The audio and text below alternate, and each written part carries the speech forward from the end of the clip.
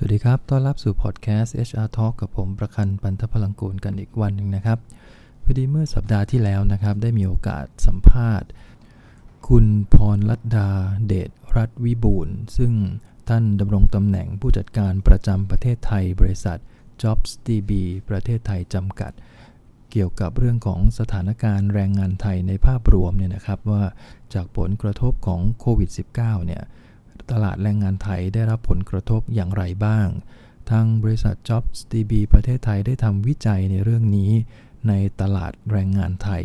พร้อมกับได้ผลวิจัยออกมานะครับหน้าตาเป็นอย่างไรเดี๋ยวลองไปฟังทางคุณพรลัตดาให้สัมภาษณ์ดูผมตัดต่อมาเป็นส่วนเฉพาะเรื่องของสถานการณ์แรงงานไทยสำหรับวันนี้นะครับก็ขอเชิญรับฟังบทสัมภาษณ์ได้เลยนะครับโอเคก็ก่อนอื่นเรากุ้งอยากจะให้ดูในเรื่องของ Data ที่เราเก็บนะคะทั้ง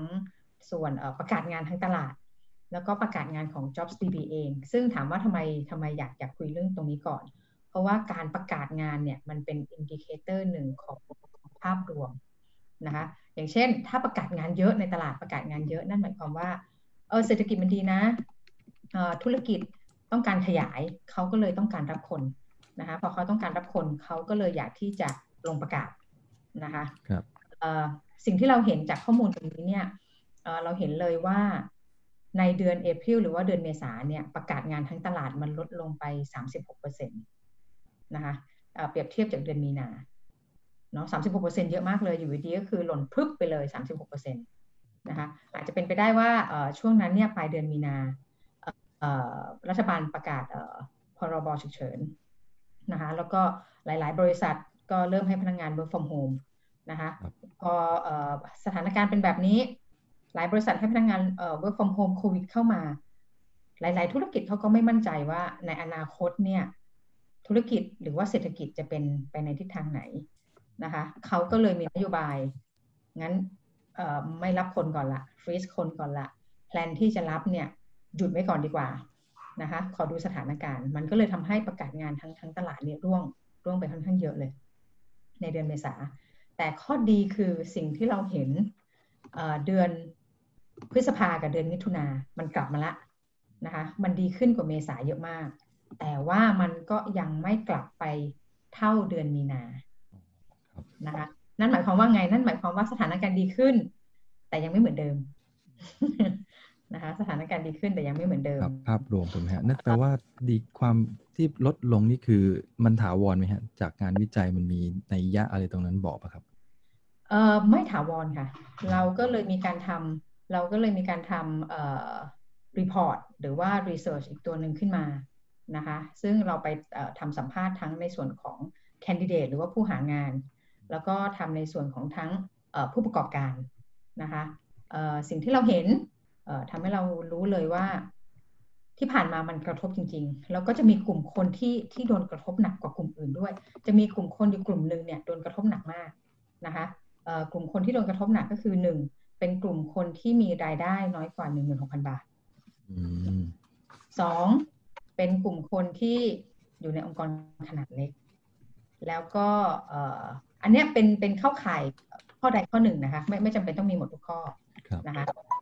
เป็นกลุ่มคนที่เป็นสัญญาจ้างไม่ใช่พนักงานประจำนะคะแล้วก็อายุ45ปีขึ้นไปกลุ่มนี้ใครตกอยู่ในไครทีเรียกลุ่มนี้จะมีความเสี่ยงสูงหรือว่าถ้าเกิดมีความเสี่ยงอยู่แล้วเนี่ยเป็นกลุ่มที่โดนกระทบหนักที่สุดในตลาดนะคะผลวิจัยก็ออกมาบอกเลยว่า 25% ของคนทำงานเนี่ยโดนผลกระทบ 25% ก็คือ1ใน4เลยซึ่งถือว่าเยอะมากครับ 9% ถูกเลิกจ้างนะคะ9% จาก1ใน4เนี่ยถูกเลิกจ้างแล้วก็ส่วน 16% เนี่ยถูกให้หยุดงานชั่วคราวแต่ยังคงสถานะลูกจ้างนะคะก็ยิ่งโชว์ให้เห็นเลยว่าอันนี้มีผลกระทบรีพอร์ตตัวนี้เราทำมาประมาณ2อาทิตย์สุดท้ายของเดือนพฤษภาคมนะคะดังนั้นมันก็ยัง valid อยู่นะคะเราถามกลับมาว่ากลุ่มไหนบ้างล่ะที่โดนผลกระทบน้อยที่สุดนะคะในสถานการณ์นี้ก็จะเป็นกลุ่มคนที่มีเงินเดือนมากกว่า 30,000 บาท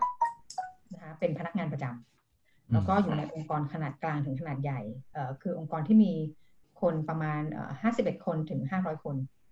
นะคะอายุยังไม่เยอะเท่าไหร่ 25-34 ปี นะคะกลุ่มคนตรงเนี้ยจะได้รับผลกระทบหรือมีความเสี่ยงน้อยนะคะแต่ถ้าเรามาดูว่าอุตสาหกรรมไหนเนี่ยที่โดนผลกระทบเยอะที่สุดเนาะเราดูจากไงก็คือดูจากประกาศงานนั่นเองเนี่ยเป็นอุตสาหกรรมที่ทุกคนทราบกันดีอยู่แล้วเลยว่าโดนแน่ๆช่วงโควิดนะคะก็หนึ่งธุรกิจท่องเที่ยวประกาศงานลดลงไปเกือบ 86% เลยนะคะแล้วก็อันนี้เราเก็บข้อมูลตั้งแต่เมษาจนถึงพฤษภาเปรียบเทียบกับมกราจนถึงมีนานะคะมกราจนถึงมีนาคือก่อนโควิดเมษาพฤษภาเนี่ยเจอโควิดเข้าไปเต็มๆนะคะก็ธุรกิจท่องเที่ยวลดลงไป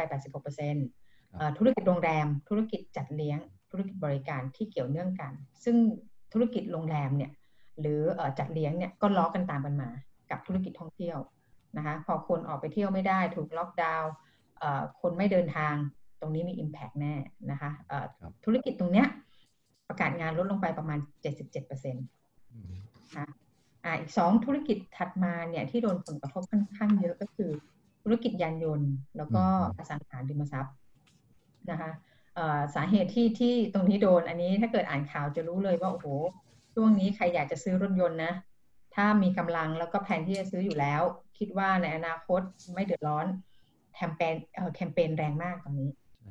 นะคะโอ้โหแจกแถมกันกระจายเลยเพราะว่าโดนผลกระทบสินค้าที่เป็นสินค้าใหญ่มูลค่าสูงหรือยังไม่ใช่สำคัญมากในชีวิตประจำวันนะคะตรงนี้เวลาเศรษฐกิจแย่หรือผันผวนหรือมีทิศทางไม่ชัดเจนเนี่ยกระทบแน่นอนนะคะเพราะว่าผู้บริโภคยังมี question กับตัวเองว่าเฮ้ยงานที่ทำอยู่จะมั่นคงแค่ไหนหรือแม้คนที่เป็นเจ้าของธุรกิจเองก็ยังมี question ตรงนี้ว่าเศรษฐกิจในอนาคตจะเดินไปในทิศทางไหนนะคะเมื่อไหร่โควิดจะจบถ้าโควิดยังไม่จบภายใน5-6 เดือนล่ะเขายังต้องเซฟคอสอยู่ตรงนี้นะคะต้องบริหารจัดการต้นทุนอยู่ดังนั้นสินทรัพย์อะไรหรือว่าสินค้าอะไรที่เป็นชิ้นใหญ่ๆมูลค่าสูงเขาจะคิดเยอะขึ้นทำให้ธุรกิจตรงนี้โดนผลกระทบตัวอสังหาเองเหรอครับเหมือนกันไหมฮะเหมือนกันเห็นมีรถแลกแจกแถมกันเต็มหน้าเฟซอสังหาก็ราคาไม่น้อยนะคะคนจะซื้อทีก็ต้องมานั่งคิดนะคะแต่อย่างที่บอกว่าถ้าเกิดคิดว่าตัวเองไม่โดนผลกระทบตัวเองพร้อมและแผนที่จะซื้อมีเงินสดในมือคิดว่าถ้าเกิดต่อไปในอนาคตอันใกล้ยังไงก็ไม่มีผลกระทบแน่นอนช่วงนี้เป็นช่วงจังหวะที่ดีที่จะได้ของดีราคาถูกครับผมส่วนธุรกิจที่ไม่ค่อยมีถูกผลกระทบมีไหมฮะจากงานวิจัยอันนี้ที่ออกมาหรือว่าผลกระทบน้อยมากๆอะไรแบบนี้น้อยมากๆมีหรือว่าจริงๆอาจจะได้อานิสงส์จากโควิดด้วยซ้ำนะคะอาจารย์ก็คือธุรกิจอีคอมเมิร์ซเนาะเพราะคนอยู่บ้านออกข้างนอกไม่ได้เนี่ยเอาสั่งแรงเลยนะคะช้อปปิ้งออนไลน์นี่โตกระจัดกระจายธุรกิจdelivery หรือว่าโลจิสติกนะคะกลุ่มนี้ก็โตตามกันไปด้วยเนาะในวิกฤตก็มีโอกาสดังนั้นก็นี่แหละค่ะธุรกิจนี้แหละได้อานิสงส์จากสถานการณ์ครับอาหารล่ะฮะธุรกิจผลิตอาหารอะไรพวกนี้ยังมีลูกค้าที่มาแบบประกาศอะไรอย่างนี้ไหมมีค่ะมีคือเนื่องจากหนึ่งร้านอาหารเปิดได้แล้วนะคะช่วงก่อนหน้านั้นเนี่ยโดนผลกระทบแน่นอนประกาศงานลดลงก็ล้อไปกับธุรกิจโรงแรมธุรกิจจัดเลี้ยงนะคะเปิดไม่ได้แค่delivery ดังนั้นเนี่ยเขาก็ไม่สามารถ operate ได้ full scale นะคะพอตอนนี้รัฐบาลอนุญาตคลายล็อกละเขากลับมาเปิดได้ละแต่เขาก็เลยเปิดแต่ว่าก็ยังจะมีบางสาขาที่ปิดเพราะว่าอย่างที่บอกนะคะก็คือดีขึ้นแต่ไม่เหมือนเดิมอันนี้อาจจะใช้ได้ภาพรวมดีขึ้นแต่ไม่เหมือนเดิมครับผมนี่แนวโน้มก็คือถ้าเรามองจากงานวิจัยอันนี้แนวโน้มจะในมุมของนายจ้างเขาจะลดการจ้างแรงงานลงไหมถ้าสมมติทุกอย่างมันเริ่มดีขึ้นตรงนี้เราก็มีแบบสำรวจเหมือนกันนะคะข้อดีก็คือว่าแบบสำรวจเนี่ยนายจ้างเกือบ 90% ยืนยันว่าอีก6 เดือนข้างหน้าเขาจะเริ่มกลับมาจ้างงานละอีก6 เดือนข้างหน้านะครับใช่ก็คือหมายถึงว่าครึ่งปีหลังเนี่ยครับนะอาจจะ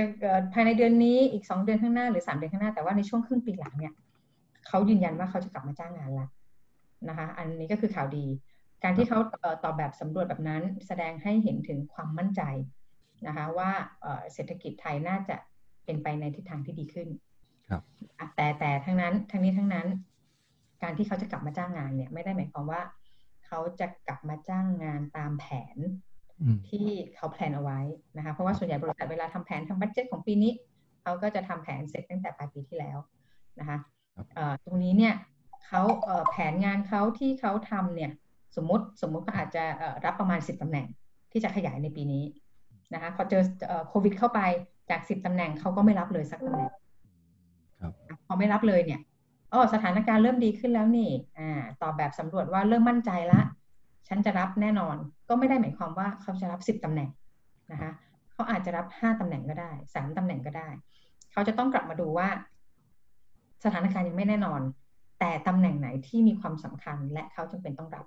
นะคะเขาก็จะพิจารณารับตำแหน่งนั้นก่อนเนาะเพราะเขาก็ยังมี question อยู่ว่ามันจะดีจริงหรือเปล่าถูกใช่ทางฝั่งผู้สมัครงานเองนะฮะทางตัวงานวิจัยผลกระทบครั้งนี้มันมีนัยยะอะไรกับทางผู้ที่จะสมัครงานไหมครับมีค่ะมีนะคะเพราะว่าช่วงโควิดหรือว่าเรามีโปรแกรมตัวหนึ่งเราเรียกว่า CSR นะคะ CSR สิ่งที่ JobsDB ทำเนี่ยทำมาตั้งแต่เมษาที่โควิดมาแรกๆแล้วเรารู้เลยว่ามีผลกระทบกับผู้ประกอบการแล้วก็มีผลกระทบกับแคนดิเดตหรือว่าผู้หางานแน่นอนเราก็เลยออกโปรแกรมตัวนี้ขึ้นมาคือเราให้ฟรี4 Job Act นะคะสำหรับ position ที่ต่ำกว่า 15,000 บาทแล้วก็เป็น position ของเด็กจบใหม่ยังไม่มีประสบการณ์นะคะประกาศงานได้เลยฟรี4ตำแหน่งนะคะจากโปรแกรมนี้ทำให้เราเห็นเลยว่าแม้กระทั่งเราให้ฟรีในตำแหน่งที่เงินเดือน 15,000 บาทนะคะแคนดิเดตหลายคนที่มาสมัครเราเห็นตำแหน่งเขาแล้วล่ะไม่ใช่ 15,000 บาทแน่นอน อาจจะมี2เท่าอ่ะมีไม่ต่ำกว่า2เท่าอ่ะค่ะเนาะหรือว่าอาจจะมีมากกว่านั้นนั่นหมายความว่าเขาโดนผลกระทบจริงๆเขาโดนผลกระทบจริงๆเขาก็เลยจำเป็นจะต้องยอมลดรายได้ของตัวเองแต่อย่างน้อยเขายังมีรายได้เข้ามาครับดีครับอันนี้เป็นงานวิจัยที่น่าสนใจทีเดียวนี่เมื่อกี้มีประเด็นหนึ่งที่ทางคุณพรดาแจ้งมาว่าตัวผลกระทบนะครับคนที่มีรายได้น้อยกว่า 16,000 ถูกไหมฮะเงินเดือนอันนี้จะได้รับผลกระทบเยอะกว่าเมื่อเทียบกับกลุ่มที่มีรายได้หรือเงินเดือนมากกว่า 30,000 ใช่ตรงนี้นัยยะมันมีอะไรซ่อนอยู่ไหมฮะคือหลักการโดยปกติถ้าเรามองกันพื้นฐานเนี่ยนายจ้างถ้าจะลดต้นทุนน่าจะลดคนที่เงินเดือนเยอะ เก็บคนที่เงินเดือนน้อยเอาไว้ก่อนอะไรอย่างเงี้ยฮะแต่ถ้าเกิดในส่วนของตรงนี้เนี่ยนัยยะคือแฟกเตอร์อีกแฟกเตอร์หนึ่งที่ตามมาคือเป็นไม่ใช่งานพนักงานประจำนะคะนั่นหมายความว่าเป็นสัญญาจ้างพอเป็นสัญญาจ้างเนี่ยเขามีจะมี flexibility ในการที่นายจ้างจะ terminate contract ได้เร็วกว่าโอเคโดยที่ไม่มีผลกระทบกับกฎหมายมากนักใช่คือเขาก็ยังทำตามกฎหมายแหละแต่ว่าเนื่องจากคนกลุ่มนี้เป็นกลุ่มที่พอไม่ใช่พนักงานประจำเนี่ยการบริหารจัดการจะทำได้เร็วกว่าครับผมนะคะ2ก็อาจจะเป็นไปได้ว่าจะเป็นพนักงานกลุ่มหนึ่งที่อยู่ในส่วนของโรงงานนะคะที่พอโรงงานมีผลกระทบปุ๊บก็จะเป็นคนกลุ่มนี้ที่นายจ้างก็ในเมื่อไม่มีออเดอร์แล้วนี่ใช่ไหมคะไม่มีออเดอร์เนี่ยพนักงานสายงานการผลิตก็อาจจะไม่จำเป็นสักเท่าไหร่นะช่วงนี้เมื่อไหร่ที่จำเป็นค่อยกลับมาจ้างงานใหม่แต่ตอนนี้ยังไม่จำเป็นก็ป่านะคะเขาก็เลยคนกลุ่มนี้เลยโดนผลกระทบเยอะที่สุดครับที่ได้ฟังจบไปนั่นก็จะเป็นบทสัมภาษณ์นะครับคุณพรลัดดาที่เกี่ยวข้องกับเรื่องของสถานการณ์แรงงานไทยในภาพรวมนะว่าในช่วงโควิด -19 ที่ผ่านมา 2-3 เดือนให้หลังเนี่ยเป็นอย่างไรแล้วก็ช่วงนี้แล้วก็ต่อเนื่องไปยังอนาคตอีกสัก6เดือนข้างหน้าการจ้างงานจะเป็นอย่างไรซึ่งพอฟังจบแล้วน่าจะพอเห็นโอกาสที่ดีสำหรับท่านที่กำลังมองหางานอยู่ในช่วงนี้ใช่ไหมครับวันพรุ่งนี้นะฮะเราจะมาคุยกันต่อผมจะมาเปิดแล้วก็บันทึกบทสัมภาษณ์ที่เป็นเรื่องของบทวิจัยอีกชิ้นหนึ่งนะฮะของทาง jobdb.com ซึ่งเป็นเรื่องของ law of attraction ซึ่งมันเป็นงานวิจัยชิ้นหนึ่งผมเชื่อว่าเป็นงานที่ให้คำตอบที่ชัดเจนมากนะครับว่าปัจจัยที่จะดึงดูด ให้พนักงานเนี่ยอยากเข้ามาทำงานในธุรกิจต่างๆในบ้านเราเนี่ยประเทศไทยมีปัจจัยอะไรบ้างที่พนักงานต้องการ